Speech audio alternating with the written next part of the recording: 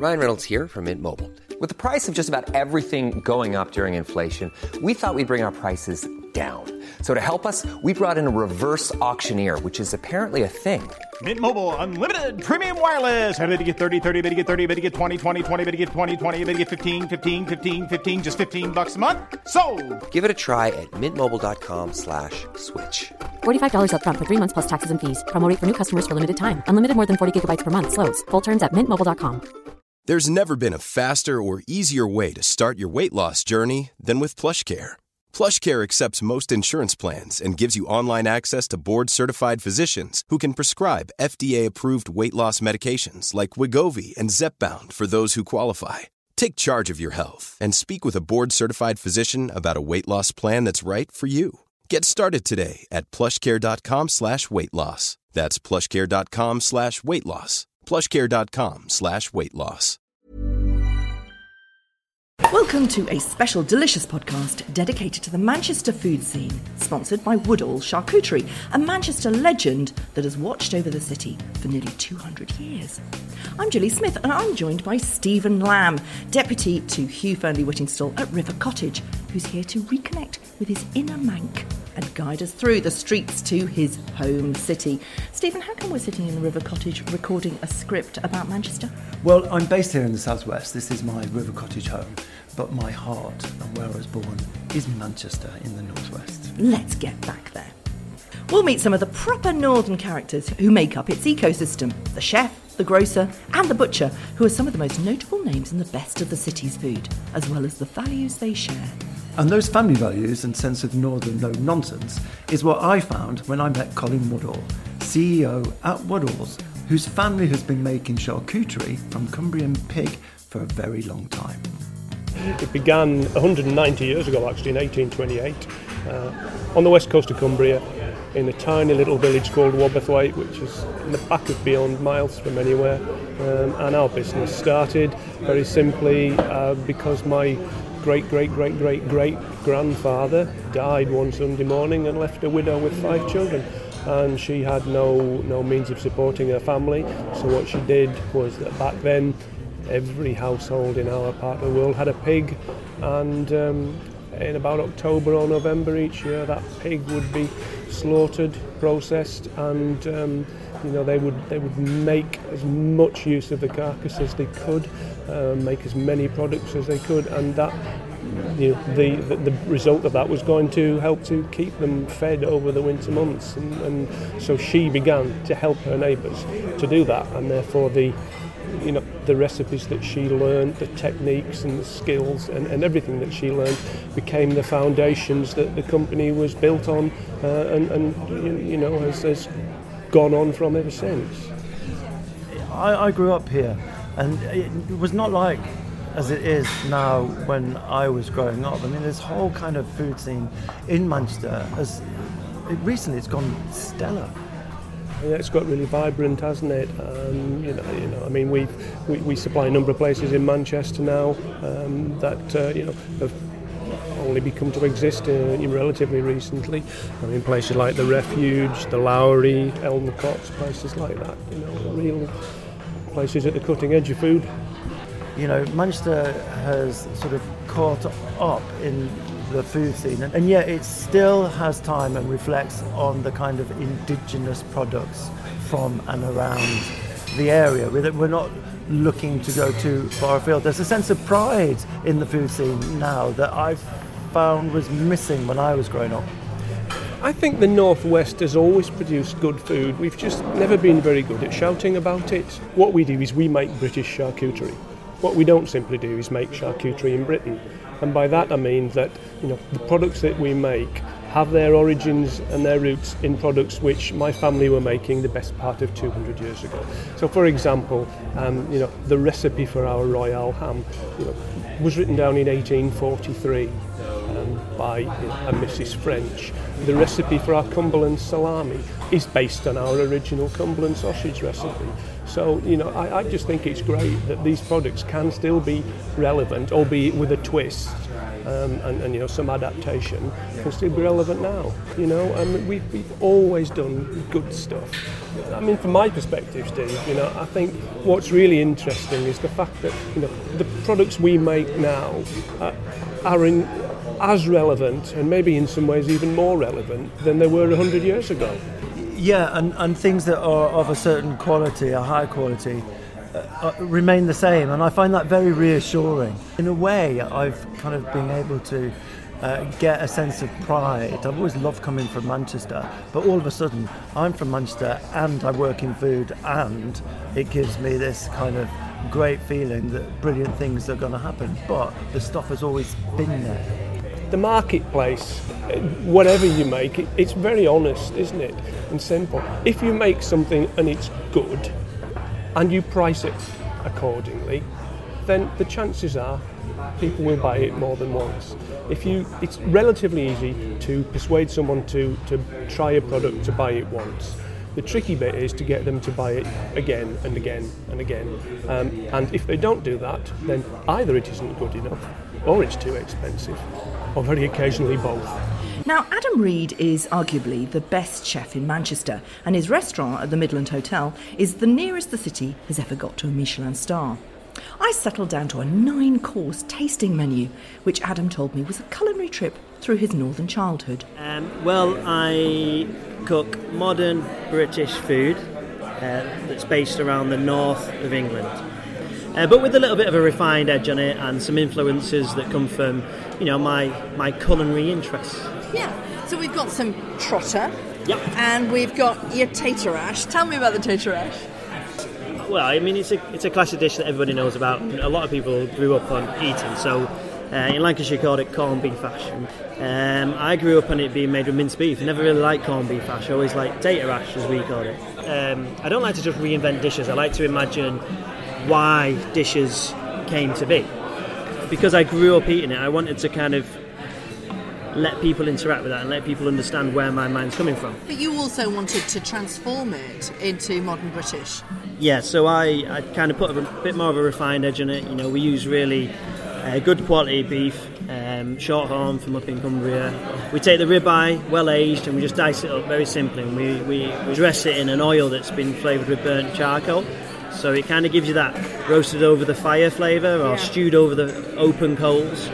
And we serve it with some confit potato, which have been cooked in dripping, some confit vegetables, literally just cooked under their own steam, and Mrs. Raffles mushroom catsup. So who is Mrs. Raffles? She lived around this area about the 1800s, and she wrote a cookbook, kind of like your Mrs. Beeton, your Mrs. Beeton of the Northwest.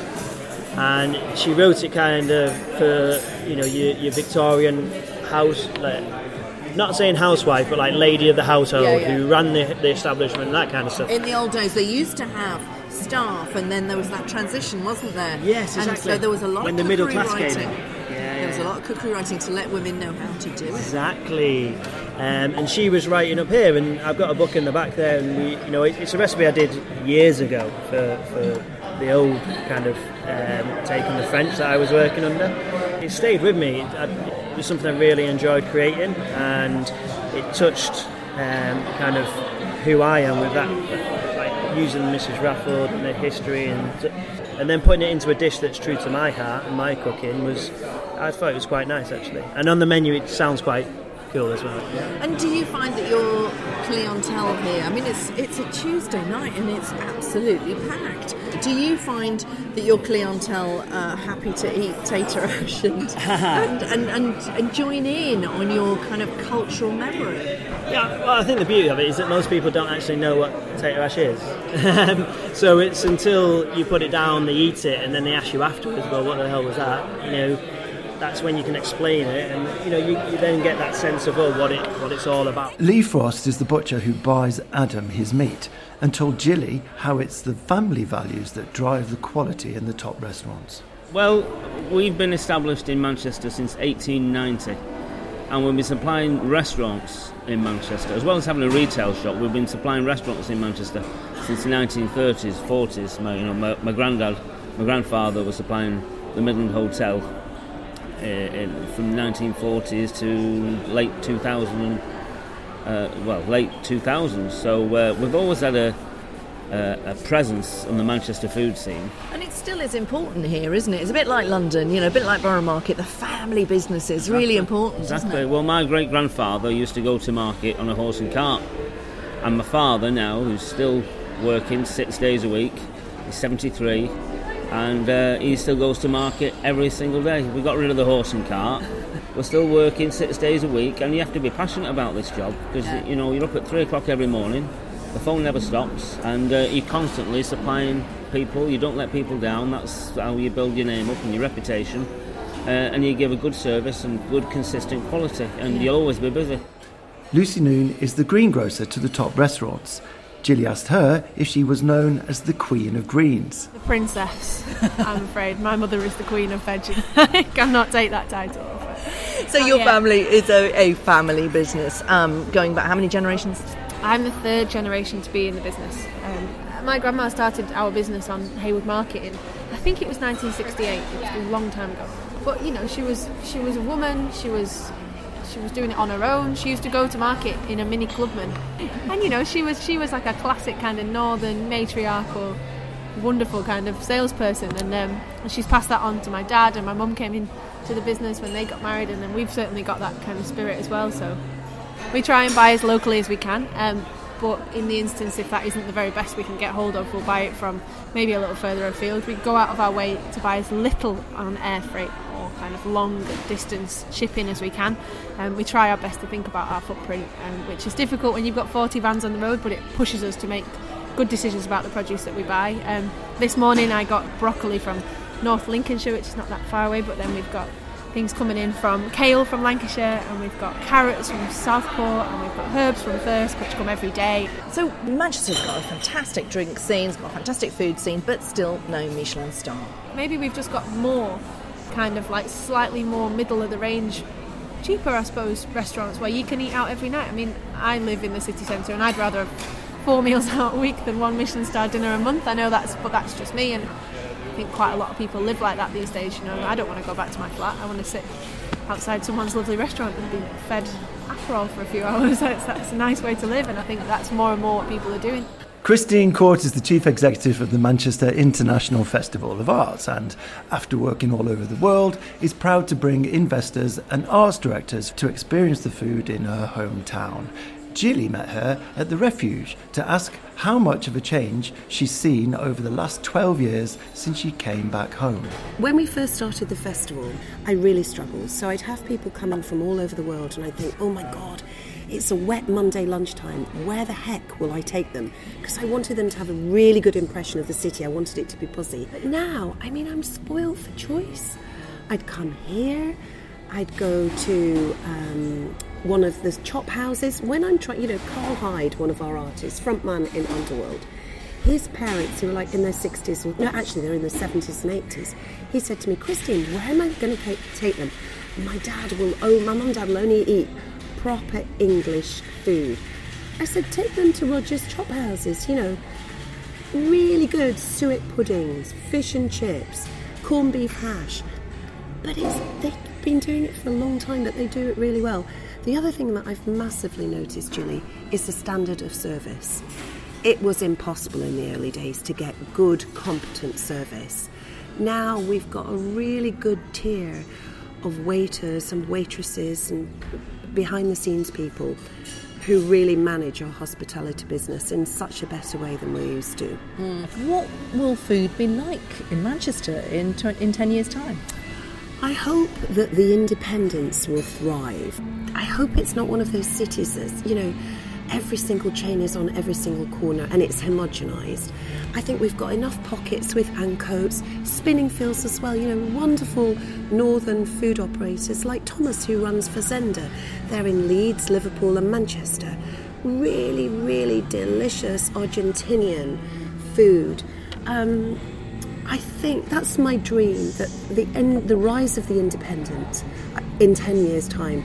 And, everyone talks about us not having a star, a Michelin star. And yes, it is extraordinary.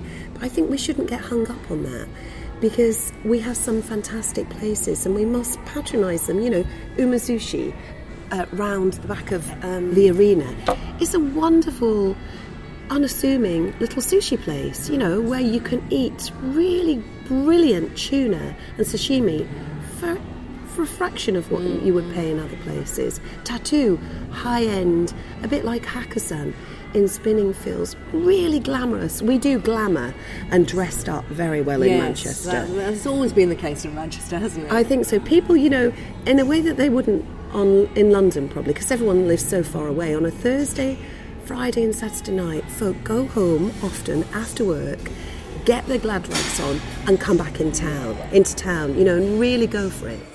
Matt White's podcast Fodder tells the other side of the Manchester food story, and with food journalist Louise Ryan-Tutt told Gilly where the new food is happening. I think Manchester's always been very much into its food, but over the last 5 years there has been an explosion. I think there's many different things that... Let's talk about, street food, for example. Street food at the moment now is absolutely massive in Manchester. We've got something called the Grub Food Fair, which happens every weekend, where all the food and drink people come down and ply their trade, and it's getting more and more popular. And I think that is a starting point for a lot of people that can see how Manchester's expanded and how more and more places are open. There was a point, I remember, a couple of years ago when people thought, right, okay, this is reaching saturation point. There's too many places opening now. There's no way Manchester is going to have enough people to eat in them. There's no way it can contain that level. Manchester's always had that DIY ethic, that do-it-yourself, whether it be art, music, photography, food and drink. I think there's something within this city that breeds creativity, and it makes people want to do something because they see other people doing it, and it's an easy city to get things done. I always find, whether it be in food and drink or whatever anyone's doing, there's a help network out there, and there's a lot of encouragement and a lot of enthusiasm, and I think that breeds enthusiasm in others, and it makes you want to succeed. And you see someone else doing something in a little restaurant out in Didsbury maybe, and you think, oh, hang on, I can do that, and then people just go and do it and they get things started. I was just going to say, it's not just the city centre either, it's the suburbs that we've seen really explode in Manchester, and to the extent that people are now travelling to... They're not just neighbourhood restaurants anymore, people are actually travelling across Manchester to go to the suburbs to eat out. So whether that's because there's more innovation there because of the rents and rates are lower, but there are some really interesting restaurants opening all around. Tom Hetherington is the man behind Manchester's Northern Restaurant and Bar Awards and was even voted Cultural Hero in the City Life Awards. I asked him if Manchester can source its produce from its own hills and dales rather than Europe, how its food scene might fare after Brexit. I think it's very important that when you go and eat, if you're doing a city break, you get a sense of the place where you are. If you travel to Valencia, you don't want to eat the cuisine of Madrid or Barcelona. You want to eat paella, you want to eat rice-based dishes, because that's what you expect when you go to Valencia. And we are uniquely well positioned. We've got the mountains of Cumbria, we've got the coast right there, we've got the flatlands of Cheshire. There's an immense amount of incredibly high quality produce, and it was always a joke amongst the Northwest that in Borough Market's early days, pretty much half of it was Northwest producers who all used to drive down the M6 every weekend and sell their produce to Londoners, and then they'd come all the way back up. Farmer Sharp and all these other people, they were the pioneers of it, and it's because the Northwest is such a hotbed of great food products. But why now in Manchester? And I think there's two things really. There's the broader undercurrent which you alluded to, that food is just on trend at the minute, that there's a new generation which are more about experiences and less about owning things and eating out is part of that. I think it's to do with international travel and exposure to different trends and cuisines from around the world, but that's happening all over the country. Why Manchester's restaurant scene has gone through the roof really starts and ends with the audience. It's with the population. Manchester's always had a really strong restaurant scene. Historically, we've always had more good food listed restaurants, good food guide listed restaurants than anywhere else outside London. But it's gone up through the notches, and to give you an example of why that is, there used to be about 500 people living in the city centre of Manchester. By most conservative estimations, there's now about 50,000. Those people who move to the city centre tend to be people who disproportionately don't have kids, have the money to eat out and enjoy eating out. If they're going to eat out 3 times a week on average, which is statistically pretty much where the average is, then you've got another 150,000 dining instances every week. That supports a lot of new restaurants. So you add that in with the business, with the boom of city tourism, which Manchester's benefiting from, and it's about bums on seats. There's more people to eat more food and better food. And for more on Manchester, you can hear former DJ and now chef at the Refuge, Luke Cowdery, on why he thinks it's the city's love of music, art and travel that has brought its particular edge to the food scene. Just search for The Delicious Podcast on your podcast app or on iTunes, Acast or Delicious Magazine and click on Luke Cowdery. Thanks to Woodalls for sponsoring this episode of The Delicious Podcast on the Manchester food scene, and to Stephen Laird for co-presenting with me. I'll be back next week with more from the world of Delicious Magazine.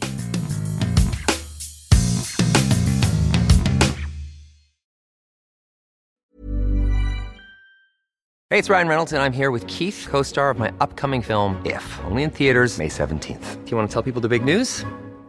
All right, I'll do it. Sign up now and you'll get unlimited for $15 a month and 6 months of Paramount Plus Essential Plan on us. MintMobile.com/switch. Upfront payment of $45 equivalent to $15 per month. Unlimited over 40 gigabytes per month. Face lower speeds. Videos at 480p. Active Mint customers by 531.24 get 6 months of Paramount Plus Essential Plan. Auto renews after 6 months. Offer ends May 31st, 2024. Separate Paramount Plus registration required. Terms and conditions apply if rated PG.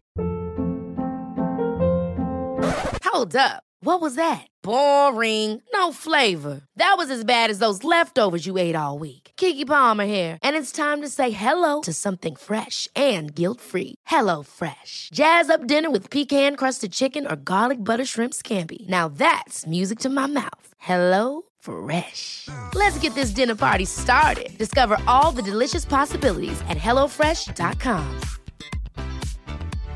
Hey, Dave. Yeah, Randy. Since we founded Bombas, we've always said our socks, underwear, and T-shirts are super soft. Any new ideas? Maybe sublimely soft. Or disgustingly cozy. Wait, what? I got it. Bombas. Absurdly comfortable essentials for yourself and for those facing homelessness. Because one purchased equals one donated. Wow, did we just write an ad?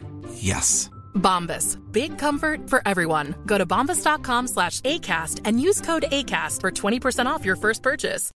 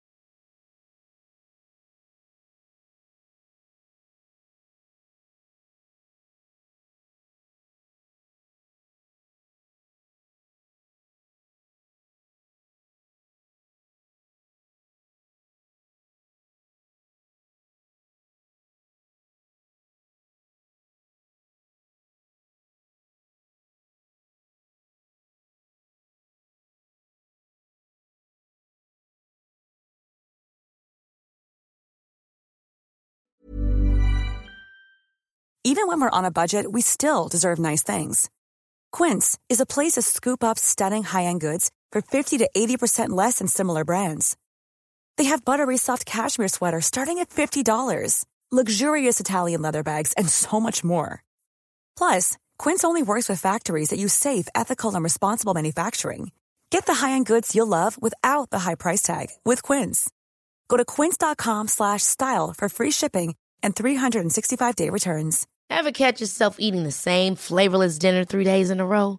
Dreaming of something better? Well, HelloFresh is your guilt-free dream come true, baby. It's me, Keke Palmer. Let's wake up those taste buds with hot, juicy pecan-crusted chicken or garlic butter shrimp scampi. Hello Fresh. Stop dreaming of all the delicious possibilities and dig in at HelloFresh.com. Let's get this dinner party started.